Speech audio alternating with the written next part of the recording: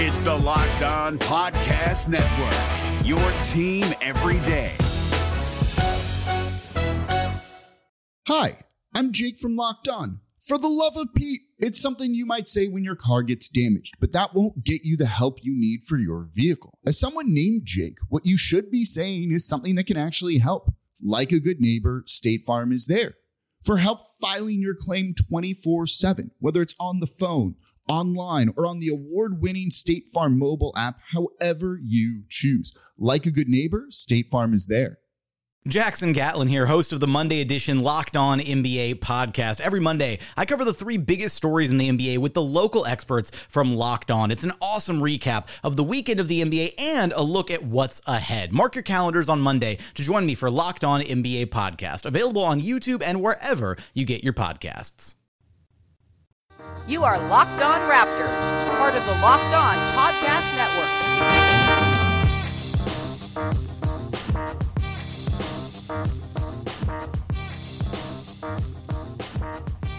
Hey, how's it going? Welcome to episode number 340 of Locked On Raptors for Wednesday, May 30th. I'm your host, Sean Woodley of LockedOnRaptors.com and RaptorsHQ.com. You can find me on Twitter at WoodleySean. Find the show at Locked On Raptors. You can find links to every single episode. Make sure you're also checking out the Locked On Podcast Network, team focus shows for all 30 NBA teams. Locked On Fantasy with Josh Lloyd if you want to do daily fantasy during the finals. Locked On NBA, of course, is going to have all angles of the finals covered too. And starting June 13th, I think we've figured this out. June 13th, we're going to have the Locked On NBA mock draft like we did last year. We'll start on the Monday of that week or the Thursday or something. We might wrap it around a weekend, but it's going to be 5 days in a row, picks 1 to 6, and then 7 to 12, all through the 30 picks in the draft. So make sure you're staying tuned for that. It was a lot of fun last year. Mike Schmitz was on last year's episode. Not sure if he'll be on this year, but stay tuned and you'll find out. And if you find a show on the network that you like, please subscribe, rate, review. It's the best way to support the show, yada, yada, yada. I have explained that a million times before. If you haven't done it, you're probably not going to do it, but please take the time. It's very helpful. All right, on today's show, joined by our pal Joe Wolfond. How's it going, man? It's going all right, man. How are you? I'm all right. The Raptors sadness is definitely worn off. I'm content now. Though, LeBron made the finals, disaster was avoided, and I don't know. I've just kind of made my peace with it, but I was kind of team it's fine the day after they lost, so maybe that's not a surprise. But the Brian Colangelo stuff has certainly perked my mood a little bit because it's outstanding. Yeah. I feel like that was definitely what we all needed to just sort of shake us out of whatever malaise we were in. Yeah. Because there was all this Warriors Cavs fatigue. We're going to do this again. So predictable. And I don't think anyone could have predicted this. No. And just another reminder to Raptors fans of how far the Raptors have come personnel-wise, right. Front office-wise. Maybe it will come out that Masai Ujiri has burner accounts. I don't know. But I don't think we're going to be finding random accounts slandering, I don't know, OG Anunoby with links and ties to emails and phone numbers of Masai Ujiri or his direct family. Shouts to Ben Dietrich for the piece on the Ringer, and also the sleuth work going on from Sixers bloggers right now, where they're trying to diagnose exactly who it is, and they might have diagnosed it as being Brian Colangelo's wife. Whether or not that's something that Brian Colangelo knew was going on makes that all the more interesting. I don't think we've heard the last of this story yet. What was before things started to maybe get clearer today, what was your favorite theory as to who was behind these burner accounts? I feel like Hinkie was probably the best one, because it just seemed plausible enough that was the kind of thing that he would do, and he feels like he's borderline mastermind enough to pull something like that off. And I just thought that would have brought this whole saga full circle in a beautifully poetic way. So I was pretty into that one. I think I heard one or read something where someone was blaming Danny Ainge for doing it through the Ringer, ordering the hit via the Ringer, and obviously in cahoots with Bill Simmons. That would have been really fun too, and kind of would have summed up a lot of opinions I have about the Ringer. But hey, Ben Dietrich did an excellent job. Wouldn't those guys have preferred Colangelo to stay at the helm of the Sixers, though? If they want to see the Sixers fail? That's true. I think the theory I saw was Bill Simmons doesn't want LeBron to go to the Sixers. So he was trying to, sow tension within the ranks there to potentially make that a less desirable destination for LeBron to go. That seems far too elaborate. It makes a lot of sense that it would be his wife, especially since there were like simultaneous tweets during his media availabilities, according to some of these blogs. It's just such a perfect, awesome, beautiful story though, and I want more of it. Like it made me feel like the DeAndre kidnapping all over again. It was great. Yeah, it's like the perfect modern NBA story, I think. But yeah, it's crazy stuff. But my favorite part of all of it is the defending of the shirt collars. Yes, by far that's my favorite detail. Because I don't know, for years I just feel like it's been like a really niche joke, like clowning on his gigantic shirt collars, and I would never have assumed that was something he would be sensitive about. But apparently he is, man. If you're sensitive about it, just maybe don't wear the collars that high. I don't know. It feels like an easily solvable problem. A not easily solvable problem are the Toronto Raptors, of course.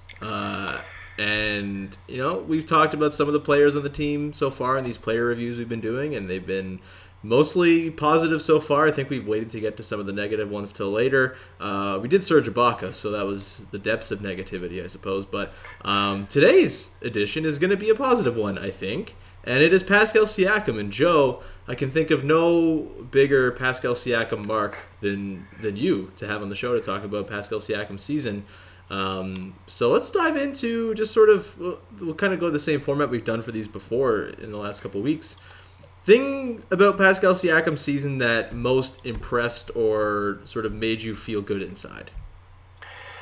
Yeah, just the vast leaps and bounds improvement in his ball handling ability, his passing ability, and the overall refinement of like this very raw skill that was on display last year into resembling a modern NBA forward. Things that I never could have predicted for him this season, I don't think. And him looking just like a completely different player this year compared to last. I just think so much was there that I didn't see. And I think there were ways that I could have seen him improving this year, and he improved in ways that I didn't really foresee. So it was pretty cool to watch. The NBA playoffs are right around the corner, and Locked On NBA is here daily to keep you caught up with all the late season drama.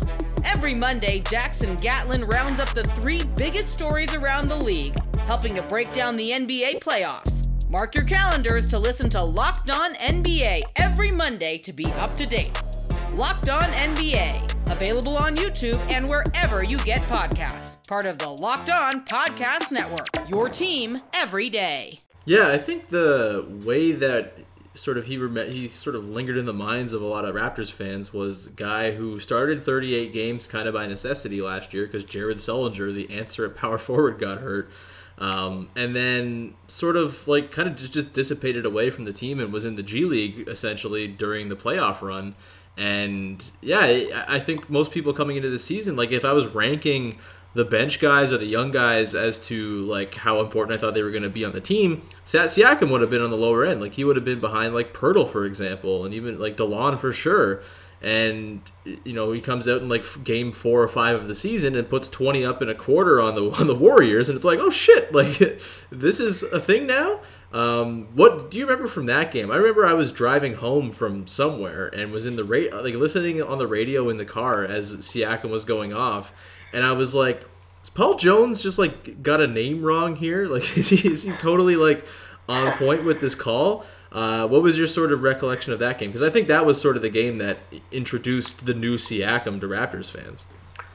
Yeah, it definitely was. And I think that he got DNP'd the game before. Like at the start of the season, he was not really in the rotation. He played like garbage minutes, I think, the first couple of games.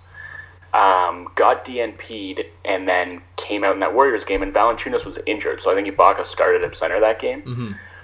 And again, yeah, he was not really a guy who I was expecting coming into the year to be like a rotation piece. I think we were kind of thinking Serge was going to be the starting power forward, and maybe CJ was going to get some run as a small ball 4 in closing lineups. Maybe OG would get some time at the 4, but it was tough to see where Siakam really factored in. And then suddenly that game happened, and that third quarter happened. And the thing that definitely stuck out to me, he hit 2 threes in pretty quick succession. In between this transition run out where he caught a lob and threw down a pretty nasty alley-oop dunk off, I think, a feed from Lowry. And all that just happened in the span of 2 minutes. And the threes were the thing where I was like, whoa, he can do that? And it kind of turned out that he couldn't. Yeah. But just seeing that he was willing to shoot those threes and looked a little bit fluid doing it, and that was something that he at least teased that could be kind of part of his expanding offensive arsenal, was a bit of a shock to me.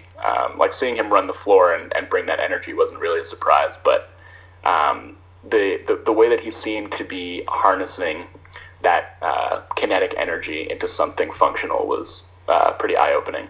Yeah, I mean, you mentioned the threes, and I think, oddly enough, the thing that got me most excited this season, despite Pascal shooting 22% from deep, was every time he sort of geared up to take a three, because it was just he's working on it, and he has the green light, and yes, maybe that's problematic at points, and he's going to shoot them out of some quarters at times, but I was just totally here for Pascal taking as many threes as he possibly could. He had a game where he went 0-5 from deep against the Knicks, and I'm yeah, that's cool. Keep shooting them, man. Get better, because as sort of Zach Lowe alluded to on his podcast where he was talking about this early in the season, if he can add a 3-point shot, the sort of ceiling kind of gets blown off for him because of all the other stuff we've talked about, the improved ball handling skills, which, the second most exciting thing for me, maybe the most exciting thing for me from him this season, was him just dumping off passes to Jakob kind of in new and ingenious ways every game, and just finding new ways to get assists that way.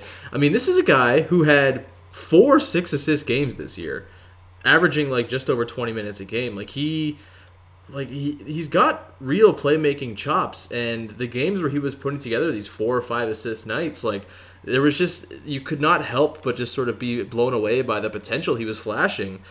Where do you think the ball handling figures into the Raptors going forward? Because he was sort of a bit member of that second unit, even alongside DeLon and Fred. He wasn't asked to handle the ball all that much. Is that something going towards next season that you'd like to see him maybe get more of sort of a burden of doing it? And it might, there might be growing pains there because he's not totally refined and the turnovers are still kind of there at times, but he's also got just really good vision for a guy of his size. And I feel if there's some sort of kernel of potential there, I feel you should try to mine that for all it's worth. Yeah, I mean, I don't know how much further you really want to take it. I think there are ways you could ramp up his workload and try and involve him even more in the offense. But at the end of the day, he is probably going to be playing with 2 ball handlers, at least while he's on the floor, right? Whether that's Kyle and DeMar, or whether it's Fred and DeLon. I feel there are going to be pretty rare instances where he's out there and is going to be relied upon to be a primary playmaker. But just the fact that he's able to do it, opens so many more things up. And I feel the kind of Warriors model right now and things that they've managed to unlock, just by virtue of having 5 playmakers on the floor at one time, are really instructive because it's not you have to force feed him the ball and ask him to go and make a play. It's just the fact that if the ball happens to find him, then he's going to have the confidence and the capability to do it. And I think where that developing 3-point shot is really going to come into play is once he nails that down, because I'm just kind of expecting him to do it. It's going to open up so much more for him as far as being able to make plays off the catch and attack closeouts. Everything's just going to be a little bit easier for him, I think. And right now, it's difficult because defenses can ignore him. And when he's catching the ball and his defender is sagging 15 feet off of him, it can be tough to figure out what to do. But, to his immense credit, he actually, I thought, became really good at using that space to his advantage and getting a bit of a runway and just driving right into the chest of some of these defenders that are playing off of him and either finishing over him, like busting out that spin move, or just managing to drive aggressively enough that he can draw a help defender and make one of those off passes. The intuition that he showed, I think, even when put in those difficult situations where it didn't seem like there were many options, he would always manage to find one. Yeah, man, those little push shots, those were a nice little sort of counter he had to situations where teams would lay off of him. I think, though, we kind of saw it get exposed a little bit in sort of high leverage games. I think we saw in that Celtics game late in the season in Boston where they lost. He was in crunch time and it didn't go very well. And even in the playoffs, I think, I believe I don't have the number in front of me, but because I'm so sick of pulling up the numbers on NBA.com, and the numbers are rattling around in my head somewhere. But I believe he had the worst crunch time net rating of anyone on the Raptors, and that sort of goes in line with the lack of shooting and the sort of the ability of the defense to sort of take that into account and maybe direct their attention elsewhere. And maybe that's less exposed in sort of the middle parts of a game or on a Wednesday against Orlando, but when you get into the sort of crunch time aspects of things, that becomes more of a liability. So I do think that is sort of a limiting thing in terms of his total upside is the 3-point shooting. And like I said, 22% this season on 132 attempts. It's not great, and it's as smooth as the jumper can feel at times. It's not falling so far. What you said that you're just kind of assuming he's going to do it. What makes you so confident that it's going to happen for him? And, if it doesn't happen, how do you see the Raptors sort of working around that? I just, from everything I've gathered, from everything that I've read and heard about him, as far as how tirelessly he works, it just seems like, he's already come so far in such a short amount of time. That I really I'm not saying for sure that it's going to happen. I was kind of being overconfident for effect, but I just get the sense that he has this kind of untapped potential that he's very determined to fulfill, and it just gives me a lot of confidence that he's going to be able to figure out how to do it at least passably. And if he can't, I think we kind of saw it this year, right? And the answer a lot of the time was to put the ball in his hands more often, because he was more valuable as a guy who could dribble and make plays than as a guy who was, chilling in the corner, not drawing any defensive attention. So I think that tends to be what happens when a guy isn't an off-ball threat, is you try to weaponize them on the ball as much as you possibly can. And, beyond that, it's just... using him as a weapon in transition, and a lot of those, defensive rebounds that turn into grab-and-go transition opportunities, I think, are always going to be an important part of his game. And, just continuing, I think, to empower him to be a playmaker, because he has filled that role, I think, really, really well. We're driven by the search for better, but when it comes to hiring, the best way to search for a candidate isn't to search at all. Don't search, match with Indeed. 93% of employers agree Indeed delivers the highest quality matches compared to other job sites, according to a recent Indeed survey. And listeners of this show will get a $75 sponsored job credit to get your jobs more visibility at Indeed.com/podcast. Just go to Indeed.com/podcast right now and support our show by saying you heard about Indeed on this podcast. Indeed.com/podcast. Terms and conditions apply. Need to hire? You need Indeed. If you had your druthers, how would you want to see the Raptors deploy him next season in terms of his minutes and sort of the role he has on the team? Because as excellent as he was as the sort of dude who could run a fast break off a rebound and just scream up and down the court and be a monster defensively, in the second unit, I feel like there's some more utility there for him. And obviously there's a logjam in the front court, and that is going to sort of dictate things because I don't see Siakam playing over either Serge or Jonas. But in a perfect world, is a move made to maybe sort of beef up Siakam's role for you? Because I think I said this near the end of the season. I would not be shocked if by the end of next year we're looking at Pascal Siakam as the third best player on the Raptors. Maybe even more than that. Just, or maybe not best as in terms of talent or whatever, but just in terms of impact on the team. I feel like he really could have just like a substantial impact in terms of just like the defense always being good when he's on the court, and the offense just always having a little extra jump and maybe being a bit more prone to running and stuff like that. Like, I think his impact could be pretty enormous if he was to be playing, in his third season with some more development under his belt and just with some more responsibility. So like in a perfect world, where do you see Siakam's role sort of playing out next season? I kind of expect him to be the Raptors' best power forward next season, if he isn't that already. So I would sort of hope that his role would line up with that reality.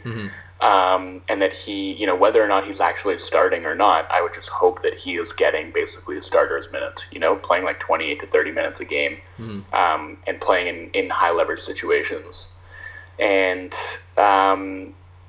I think just getting more comfortable and confident, like whether or not the team is the same and Kyle and DeMar are here next year, like if the team looks the way that it did this year, like I would really like to see Pascal get some more run and like gain some more confidence and comfortable feeling playing alongside those primary guys, playing alongside DeMar and Kyle. Like I feel like him and Kyle could really develop a really nice chemistry, because I think Kyle's, even though he's not super fast, he's really good at running the break.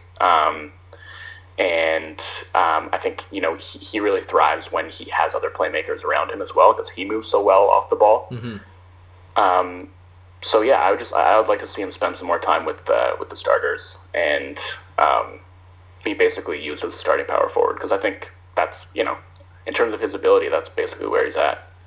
Yeah, I wonder about his fit with Jonas. Obviously, in his rookie season, that didn't work out particularly well, but we didn't really see it at all this season, so I wonder how that would work if Jonas is still around. But I do think, like, again, whether he starts or doesn't, that's kind of trivial. Like, I think as long as he's playing the most important minutes in closing games, I'll be happy, because, like, I really do think him and OG next to each other, and, like, those are the two biggest reasons, I think, to be excited about this youthful sort of core of the team going forward is Pascal and OG.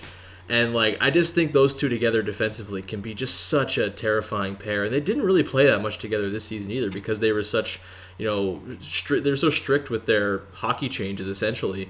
We didn't get to see that pairing all that much. And, like, 3 and 4, or even a 4-5 combo against smaller looks, like, I think that could be really exciting. And sort of what we've seen in these playoffs is kind of what you want, right? Like, dudes who can defend a bunch of different positions. I mean, we saw both of those guys guard John Wall in the playoffs, for example. They were pretty much the two best options on John Wall in the postseason.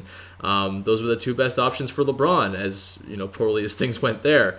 I think those guys are the kind of interchangeable defenders and have the size maybe to hang as a small ball 4-5. That might be sort of tricky. It depends on how they develop as rebounders, and Pascal got better at that this season. But I don't know. What are your thoughts on just like sort of that pairing as something you want to have in tandem going forward?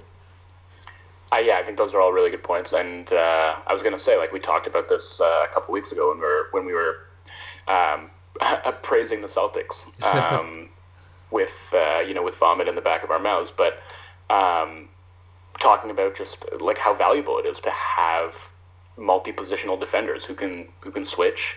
And who are kind of interchangeable. And the Raptors, like, frankly, don't have enough of those guys. I think that's, what these playoffs kind of bore out. And those two are definitely guys you can point to who could conceivably be here for a really long time, and who bring those skills to the table. So, yeah, having two guys who can capably guard John Wall, or potentially, like, LeBron James, or I don't know, Al Horford. Yeah. Like, all across the spectrum, like, there are guys who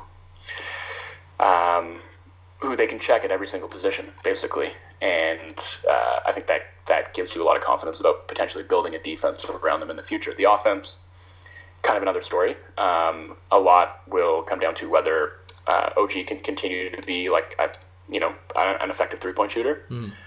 Like if those guys can be on the floor together and not destroy spacing, then I think you're in pretty good shape. I feel like if those two shared the floor together, they'd just be in a constant duel to see who could produce the cheekiest dump-off pass off a drive. Yeah, no, that too, for sure. And, like, both really good cutters, I think. Yeah. like, you know, the way that OG cuts along the baseline, and I feel like there could be some nice two-man chemistry there as far as just making those backdoor passes. Like, I for sure feel like there is some untapped potential as far as what those guys could bring in a lineup together. Yeah, I mentioned off the top how the Brian Colangelo thing has made me feel better about stuff. I think just like thinking about OG and Pascal has also made me feel better about stuff, because it's pretty cool that they're both on the Raptors. We could probably wrap this, though. Is there any other parting shots about Siakam that you'd like to throw in? And we didn't maybe get to everything, but we're going to have so much time to talk about all these guys all summer. I don't want to just sort of use all the bullets tonight, but is there anything that you have before I go watch the finale of The Americans? No, I mean, just to appreciate him and, like, what an incredible story he has. Yeah. And, you know, how much he's been through and all the work he's put in to get to where he is. It's pretty incredible. And there were a couple really, really good features written about him this season. So for anyone who hasn't read them, Jackie McMullen wrote a great profile about his journey to the NBA, and Arden Swelling at Sportsnet also, with just like some really, really good background and context if you want to, you know, learn more about who he is as a man, and the kind of winding road he's taken from Cameroon to the NBA. It's really extraordinary stuff. So you're telling me Jackie McMullen and Arden Swelling wrote profiles on people that were good? Yeah, it's a hot take. Stunner. It's great. That's too hot for this podcast. I think that's all we got. Pascal Siakam's really good. He's exciting. We'll talk more about sort of the larger picture stuff with him going forward throughout the summer, because apparently I'm trying to fill daily over the course of the summer. I apologize. I've been a little iffy with the pods this week. Don't worry. I have 2 coming tomorrow. So stay tuned for that, and that'll be cool. A couple of good guests, and we're going to talk about Fred VanVleet and Jonas Valanciunas, so stay tuned for those. And till then, Joe, what do you got to plug right now? Not too much right now. I've got a couple things out. I wrote like a final sort of primer today, just like talking about what the Cavs can conceivably do to give themselves a fraction of a chance in the series. You can read all my stuff at The Score. So there's that. I did a French Open preview before that, which now we're like a couple rounds in, but fortunately all the players I wrote about are still alive in the tournament, so it's still kind of relevant. And as always, listen to Pound the Rock, The Score's NBA podcast, featuring yours truly and the great William Liu and Joseph Casciaro, the Italian stallion.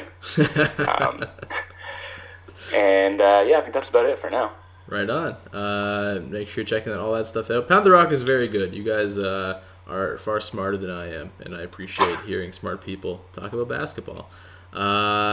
Please subscribe, rate, review Locked on Raptors on iTunes. When you go to do Pound the Rock, make sure you do Locked on Raptors as well. It's very helpful. It's for its algorithms and rankings and stuff. That's pretty much all I know about that. Either way, thanks so much for tuning in, and we will talk to you on Thursday and Friday, or maybe all Thursday night. I don't know. There's going to be a double shot of episodes of Locked on Raptors coming up soon, so stay tuned for those, and we will talk to you then. Hey, Prime members, you can listen to this Locked On podcast ad-free on Amazon Music. Download the Amazon Music app today.